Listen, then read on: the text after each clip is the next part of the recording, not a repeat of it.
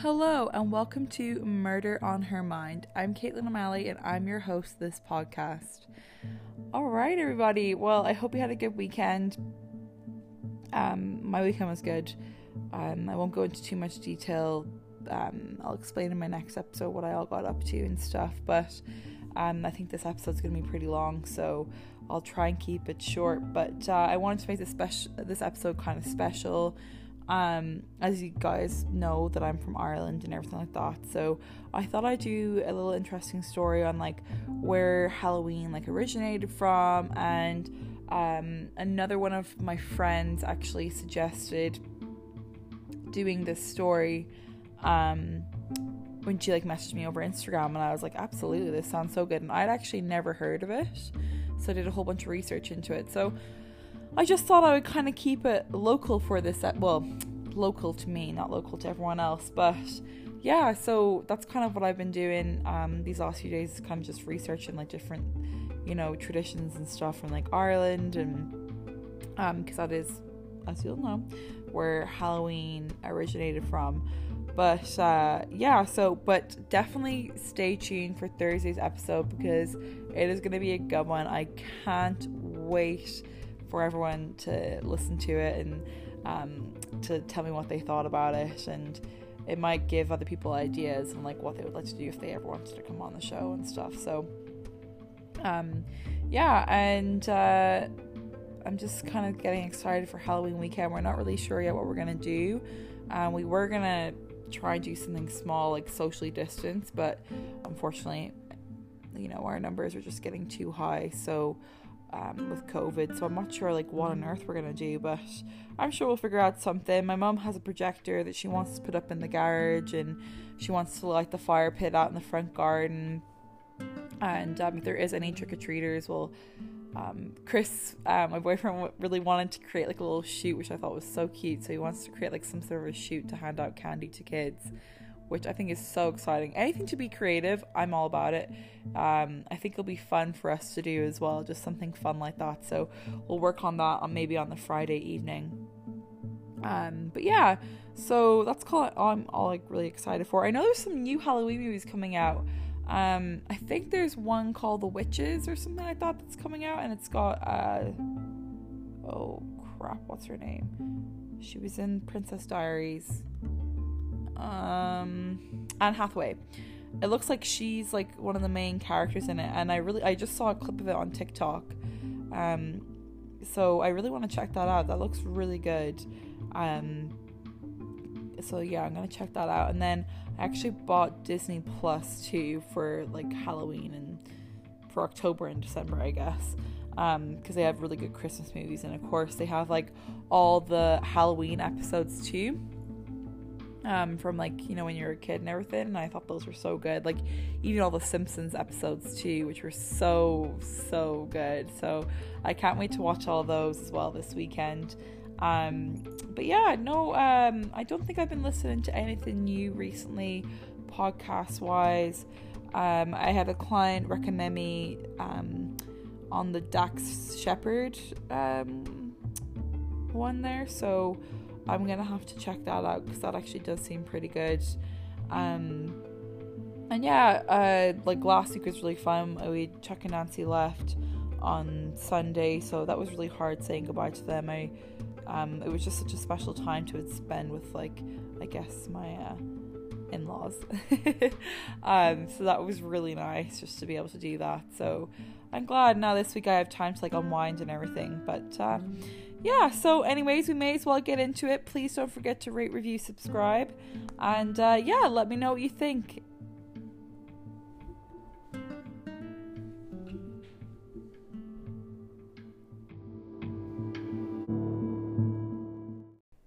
Okay, so I thought we would kind of start off with like a little bit of history, like behind Halloween and where it originated from, and some of the traditions that have now been like carried over to like America, and basically across the world.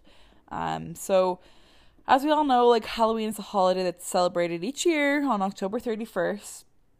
And the tradition actually originated with the ancient Celtic festival of Samhain.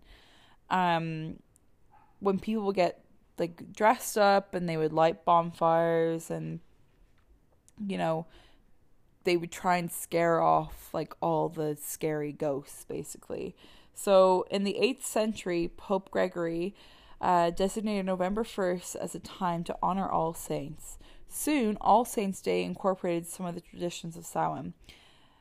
The evening before was known as All Hallows Eve, and later then would be called like Halloween. So I actually remember learning this in like school and talking about All Hallows Eve, and it just sounded so much more like spookier than Halloween. So over time, Halloween evolved into a day of activities like trick-or-treating, carving lanterns, festivities, like just like gatherings and costumes, and of course eating treats. But the origins date back to the ancient Celtic festival, again, Samhain. The Celts who lived 2,000 years ago, mostly in the area that is now Ireland, some parts of England, like more so like Scotland and northern France, celebrated their new year on November 1st. This day marked the end of the summer and the harvest, the beginning of the dark. Cold winter, a time of year that was often associated with human death. Celts believed that on the night before the new year, the boundary between the worlds of living and dead became blurred. On the night of October 31st, they celebrated Samhain, when it was believed the ghosts of the dead returned to Earth. Now, this is like a real thing. Like, I actually remember my granny talking about this, and this isn't like just like some, hocus pocus shit. Like, this was real. So, in addition to causing trouble and damaging crops, Celts thought that the presence of the unworldly spirits made it easier for the Druids or Celtic priests to make predictions about the future. For people to entirely dependent on the volatile natural world, these prophecies were an important source of comfort during these long, dark winters. So, basically, like, people would wait to hear from, like, their priests and whoever, like, maybe some, like mayor of a town, to know what was going on after Halloween, and like how like their crops and stuff would survive like the next year based on like how Hallows Eve went, which was crazy. Like, I think that's pretty cool. To basically celebrate the event, Druids built a huge sacred bonfire where people gathered to burn crops, animals, and sacrifice to the Celtic, traditions. During the celebration, the Celts wore costumes typically consisting of animals' heads and skins, and attempted to tell each other's fortunes. So I grew up doing bonfires like once a year, always. We would either go to the one that was in Marisk, which was this kind of small village, almost like a hamlet, that you would go through, and there was a big football pitch, and they would have a huge bonfire. Now, people now wouldn't be putting in like animals and dead animals' bodies or anything like that, but it would be mostly like, if you had a broken wooden chair in your house, or you had an old dresser that was broken and it was wrecked, or just wood from the farm, or whatever it was, or old cut down trees and branches that you cut off at the end of summer, you'd save all that for your bonfire. Now, where my granny lived, she kind of lived where you could see from her front porch a whole hill, massive fields, and on bonfire night you could usually see all these tiny little lit orange fires. And I just remember seeing that. Like, actually last year, my cousin Emma, she actually posted a picture on bonfire night, because now it's called bonfire night. Now, this isn't on Halloween, this is like at the end of summer. And it was the most beautiful picture she took of like all like the little fires. I think it was one of my cousins anyways who took the picture of all the fires down the hill, and I was like, that's so nice to see. But anyways, so once the celebration was over, they would like relit like their fires, and they would just like they would just like have like celebrations on that night, and basically the bonfire would protect them through the night for the oncoming like winter, and it's kind of like almost like a guiding light as well. So The celebration of Halloween was extremely limited in colonial New England because of the rigid Protestant belief system there. Halloween was much more common in Maryland and the southern colonies, which is funny now because in New England in the States, I feel like that's like the goal to be there for like Halloween. I feel like it's always like decorated like so nicely, and it just kind of gives me like those Halloween vibes. So it's kind of funny now how it's kind of changed. But as beliefs in the customs in different European ethnic groups and the American Indians meshed, a distinctly American version of Halloween began to emerge. The first celebrations included play parties, which were public events held to celebrate the harvest. Neighbors would share stories of the dead, tell each other's fortunes, and dance and sing. Colonial Halloween festivities also featured telling the ghost stories and mischief making of all kinds. By the middle of the 19th century, annual autumn festivities were common, but Halloween was not yet celebrated everywhere in the country. So, in Ireland and basically all of Europe and probably everywhere apart from America, and Canada, we don't celebrate Thanksgiving. So that's what that's getting at, is they did an end of harvest festivity, you know, and we never had that. Like, we never had Thanksgiving or anything like that, where we didn't even, pumpkins weren't even that big at home or anything. Like, people mostly use like turnips and stuff. So in the second half of the 19th century, America was flooded with new immigrants. These immigrants, especially millions of them being Irish due to like the potato famine, and especially going into like the eastern states, like it was mad. Like, there was millions and millions of people who were extremely sick and, you know, coming on the famine boats, who were bringing over all these traditions from Ireland.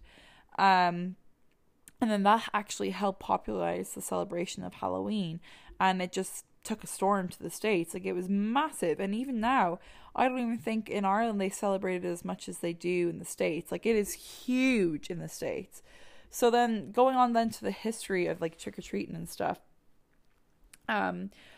So borrowing from the European traditions, Americans began dressing up costumes, and they would go house to house asking for food or money, and they would practice eventually that practice then became today's version of trick-or-treating, except you would get, you know, treats instead of money. In Ireland, we sometimes get fruit, which was so annoying, or like nuts, like gross, but that's what they actually used to give. So young women also believed on Halloween that they could find the name of their future, or the initial of their future husbands. And I remember like one of the traditions that my granny told me was you'd pare an apple, like peel it, and you would throw that paring over your shoulder, and whatever shape the paring fell, that would be the initial of your future partner, which I think is so cute and so funny, but such a strange thing. So yeah, and then in the late 1800s, there was like a movie mold of Halloween into a holiday more about community and neighborly get-togethers, and it was less about then ghosts and pranks and witchcraft. Like, then it was more modernized into like dressing up and getting fancy costumes and getting treats and stuff, and, you know, playing pranks. At the turn of the century, Halloween parties for both children and adults became the most common way to celebrate the day. Parties focused on games, foods, and the season of festive costumes. So I wanted to go back to where pumpkins came from too, because I think this is such an interesting part of history too. I personally think so anyways, about like where they all came from, and like why we put you know, a candle in our pumpkin, and why we light it up. So people have been making jack-o'-lanterns, which is the original name, jack-o'-lanterns at Halloween for centuries. The practice originated from an Irish myth about a man named Stingy Jack. According to the story, Stingy Jack invited the devil to have a drink with him. True to his name, Stingy Jack didn't want to pay for his drink, so he convinced the devil to turn himself into a coin that Jack could use to buy their drinks. Once the devil did so, Jack decided to keep the money and put it into his pocket to the next silver cross, which prevented the devil from changing back to his original form. Jack eventually freed the devil under the condition that he would not bother Jack for 1 year, and did that. Should Jack die, he would not claim his soul. The next year, Jack again tricked the devil into climbing into a tree to pick a piece of fruit. While he was up in the tree, Jack carved a sign of the cross into the tree's bark, so the devil could not come down until the devil promised Jack to not bother him for 10 more years. Soon after Jack died, as the legend goes, God would not allow such an unsavory figure into heaven. The devil, upset by the trick Jack played on him and not keeping his word to his soul, would not allow Jack into hell. He sent Jack off into the dark night with only a burning coal in light of his way. Jack put the coal into a carved out turnip and has been roaming earth ever since. The Irish began to refer as the ghostly figure of Jack-o'-lantern, and then that's where Jack-o'-lantern came from, which is really cool, I think. And again, America was the land of pumpkins, and I think we definitely had pumpkins, but we had more like turnips, parsnips, carrots, all that jazz, potatoes, of course, when we did actually have them. And I actually remember when we were learning this in like my history book, and I actually Googled the picture to see if it was on Google, and it is, and it's a carved out turnip, and it is the most freakiest looking thing ever. And outside, there's another town outside my town, and then outside that town, so Castlebar, there's an Irish cultural centre, just basically like what it was like in the 16, 17, 1800s essentially. And they actually have pictures of this exact same jack-o'-lantern in there. And it's so funny, you can just see the shape of it. And like that would be much more harder, I think, to carve out than an actual pumpkin, because it has a solid inside. I'm not really sure how they would have done that, but I'm going to post pictures on my Instagram of that to show everyone like what that was like, because I think that's really, really interesting, you know, on how that was all done and everything. So yeah, and like that's just kind of the story of where jack-o'-lanterns like came from and everything. So I personally think that's really interesting, and that they were brought over, and that's why they put, you know, a piece of coal or a candle, and people would leave them out on like their front porches, you know, to guide spirits who might have been lost from different worlds and you know, different places, and and just like struggling to cross over. And I think that's actually a really nice thing to do, and like that's basically the tradition of why we carve out pumpkins and why we leave them on our front porches, because we always used to leave ours. We would always carve a few, but we would always leave some on our front porch and then some like right in front of the fireplace. But I generally think that's a very nice thing, because I do believe in spirits, and I do believe in people crossing over and stuff, and I do think that's a nice way to do that. And it is such like a kind of, it's a spooky thing, but it's also very interesting as well. But anyway, so I'm going to move on now to the story of Loftus Hall.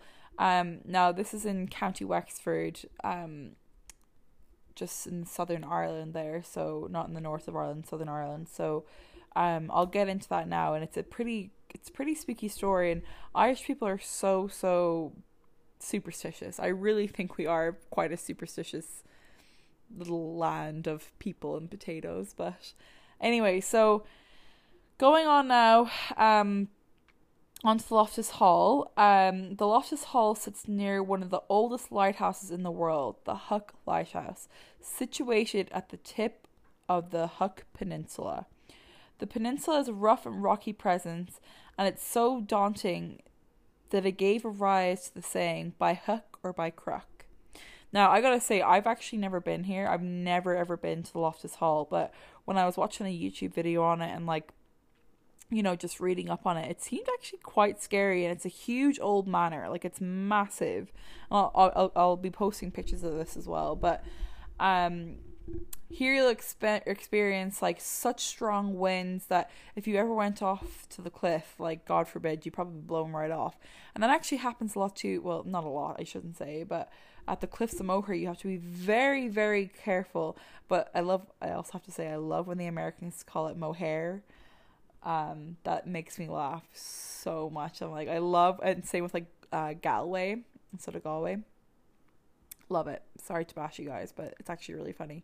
Yeah, and I think that's like, we have like gale force winds in Ireland. Like I remember my old house in Ireland, and it was like, you'd be blown over easily, like it would be so windy, and like your windows, you could actually see your windows like shaking and everything. It was that windy. So anyways, we're gonna go on to like the disturbing history of Loftus Hall. So the chilling story includes Satan, a game of cards. Pretty freaky. So, on a dark, stormy night many decades ago, a devilishly good-looking, handsome man knocked at the front door of the Loftus Hall. His horse had gotten spooked by a loud thunder, and he said that the horse had ran off down the road, and he was stuck. But then there's also like an old folklore of the version of the story of a mysterious stranger who claimed he had recently docked a ship as he walked from the road along the lane leading him to the hall. A storm arose, yet he was bone dry. So he was all dry, but he just walked from the shore of the water all the way up to this house, and he was still dry. So the stranger begged for shelter from the dark on this challenging night. So Lord Charles Totham, he was the landlord of the house, I guess you could say. Now I don't mean a landlord as in your landlord who rents your house to you. I mean like overall landlord.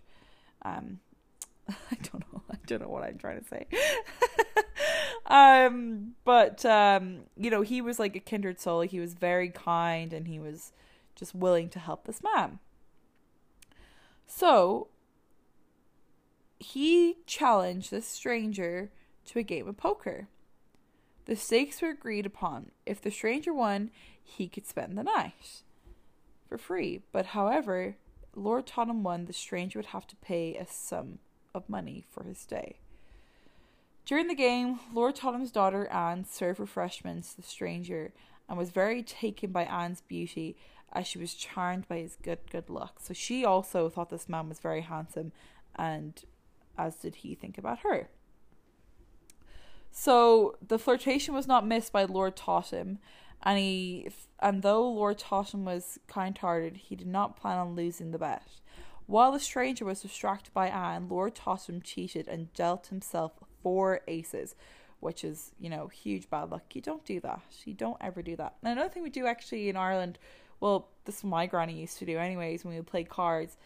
Anytime she would shuffle the deck, she would get me to tap it 3 times on the top, just to make sure it was extra shuffled. Any of my cousins who are listening, I don't know if you remember that, but I remember that. During the game, servants reported that the stranger had hooves instead of feet, and he smelled of sulphur. I mean, that doesn't scream the devil. I don't know what does. With great enthusiasm at winning the bet, Lord Totham gleefully revealed his victorious hand, and with an unbeatable 4 aces. Angered, the stranger returned to his true self. No other than fucking Satan. Cursing the Totham family as well as anyone entering the Loftus Hall, he horrifically pledged evil doings to all. Now that I know that he's cursed that place, I don't actually think I want to go in there. Even, I might want to stand outside and just have a little peek and nosy around, but I don't think I'm in any big rush to actually, go in and have a cup of tea in that place and a little tour. No thanks. So, frightened by the reaction from this... Oh, sorry. I skipped a part. My bad. I'm reading this as a story. With this, he turned into a ball of flames and shot through the ceiling. Now, apparently in Loftus Hall, there's actually a big burnt patch up on the ceiling. And a lot of people claim that that's where the devil had shot up and went out, which I think is so fucking freaky. Like, fuck that. Like, I don't... I'm not very religious, but I still don't fuck with that shit. Absolutely not. So, frightened by the reaction from his ungodly monster, Anne fled to her room and locked herself in. There, many say she was then possessed by demons. Speaking in tongues, she engaged in strange rituals. Other versions of the devilish story say that she was with child, perhaps with the devil, the stranger that came to the house. For 9 years, she isolated herself from all others. Since her death in 1775, there is a corner of the room that is still extremely cold to this day, where people have thought that's where she had died. It is also said that Anne is sometimes caught in pictures staring out at visitors. Now, when you actually look up stuff on Loftus Hall, there is a picture on Google that you can see one girl walking by, and then in the kind of the corridor of like a building, you can see like a ghostly figure behind her, and it's actually quite freaky.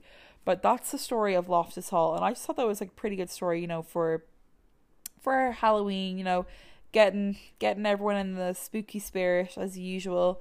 That's always what I'm trying to do these days.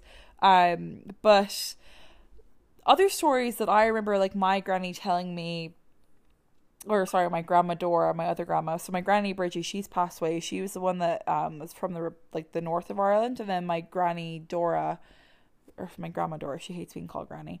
My grandma Dora then was from Northern Ireland in County Tyrone, but now she lives in London. So, she told me stories about how a neighbor across the road had to get the priest in one day because there was, you know, things being like Delft being thrown off the shelves and things just being moving around, and there was rats and everything in the house. So they called the priest in one day. And my grandma does not tell lies. Like, this is like a real thing. Like, she would never, she's very strict on that stuff, and she does believe in all this. Like, she's much more religious than I am. But basically the priest had to go in there. So he's kind of saying his prayers and he's trying to bless the house. And all of a sudden, these white rats came out of nowhere. Now, not black rats, like what they saw before. These were white rats, and they came running out of nowhere. And they went running out the back door. And in the kitchen where he was standing while he was blessing the house, all the lino from the corners, so each corner of the room, the four corners, it all started to curl up around his feet. And so that was, say, like a Saturday night. Now, this priest was a young priest. He's probably, you know, in his late 20s, 30s, maybe 40s. I don't know. That's irrelevant. The next Sunday when he went in, so the next day when he went in for Mass, he had a massive white streak through his hair, almost to the point where he completely went grey. Like, and it never changed. He never lost that streak of white. And people think that was like almost like a possession of the devil. And that was kind of like a way of like harming him almost. But I remember my granny told me that story. I was absolutely terrified. Like, he was a young guy and he had pitch black hair and a full head of hair too.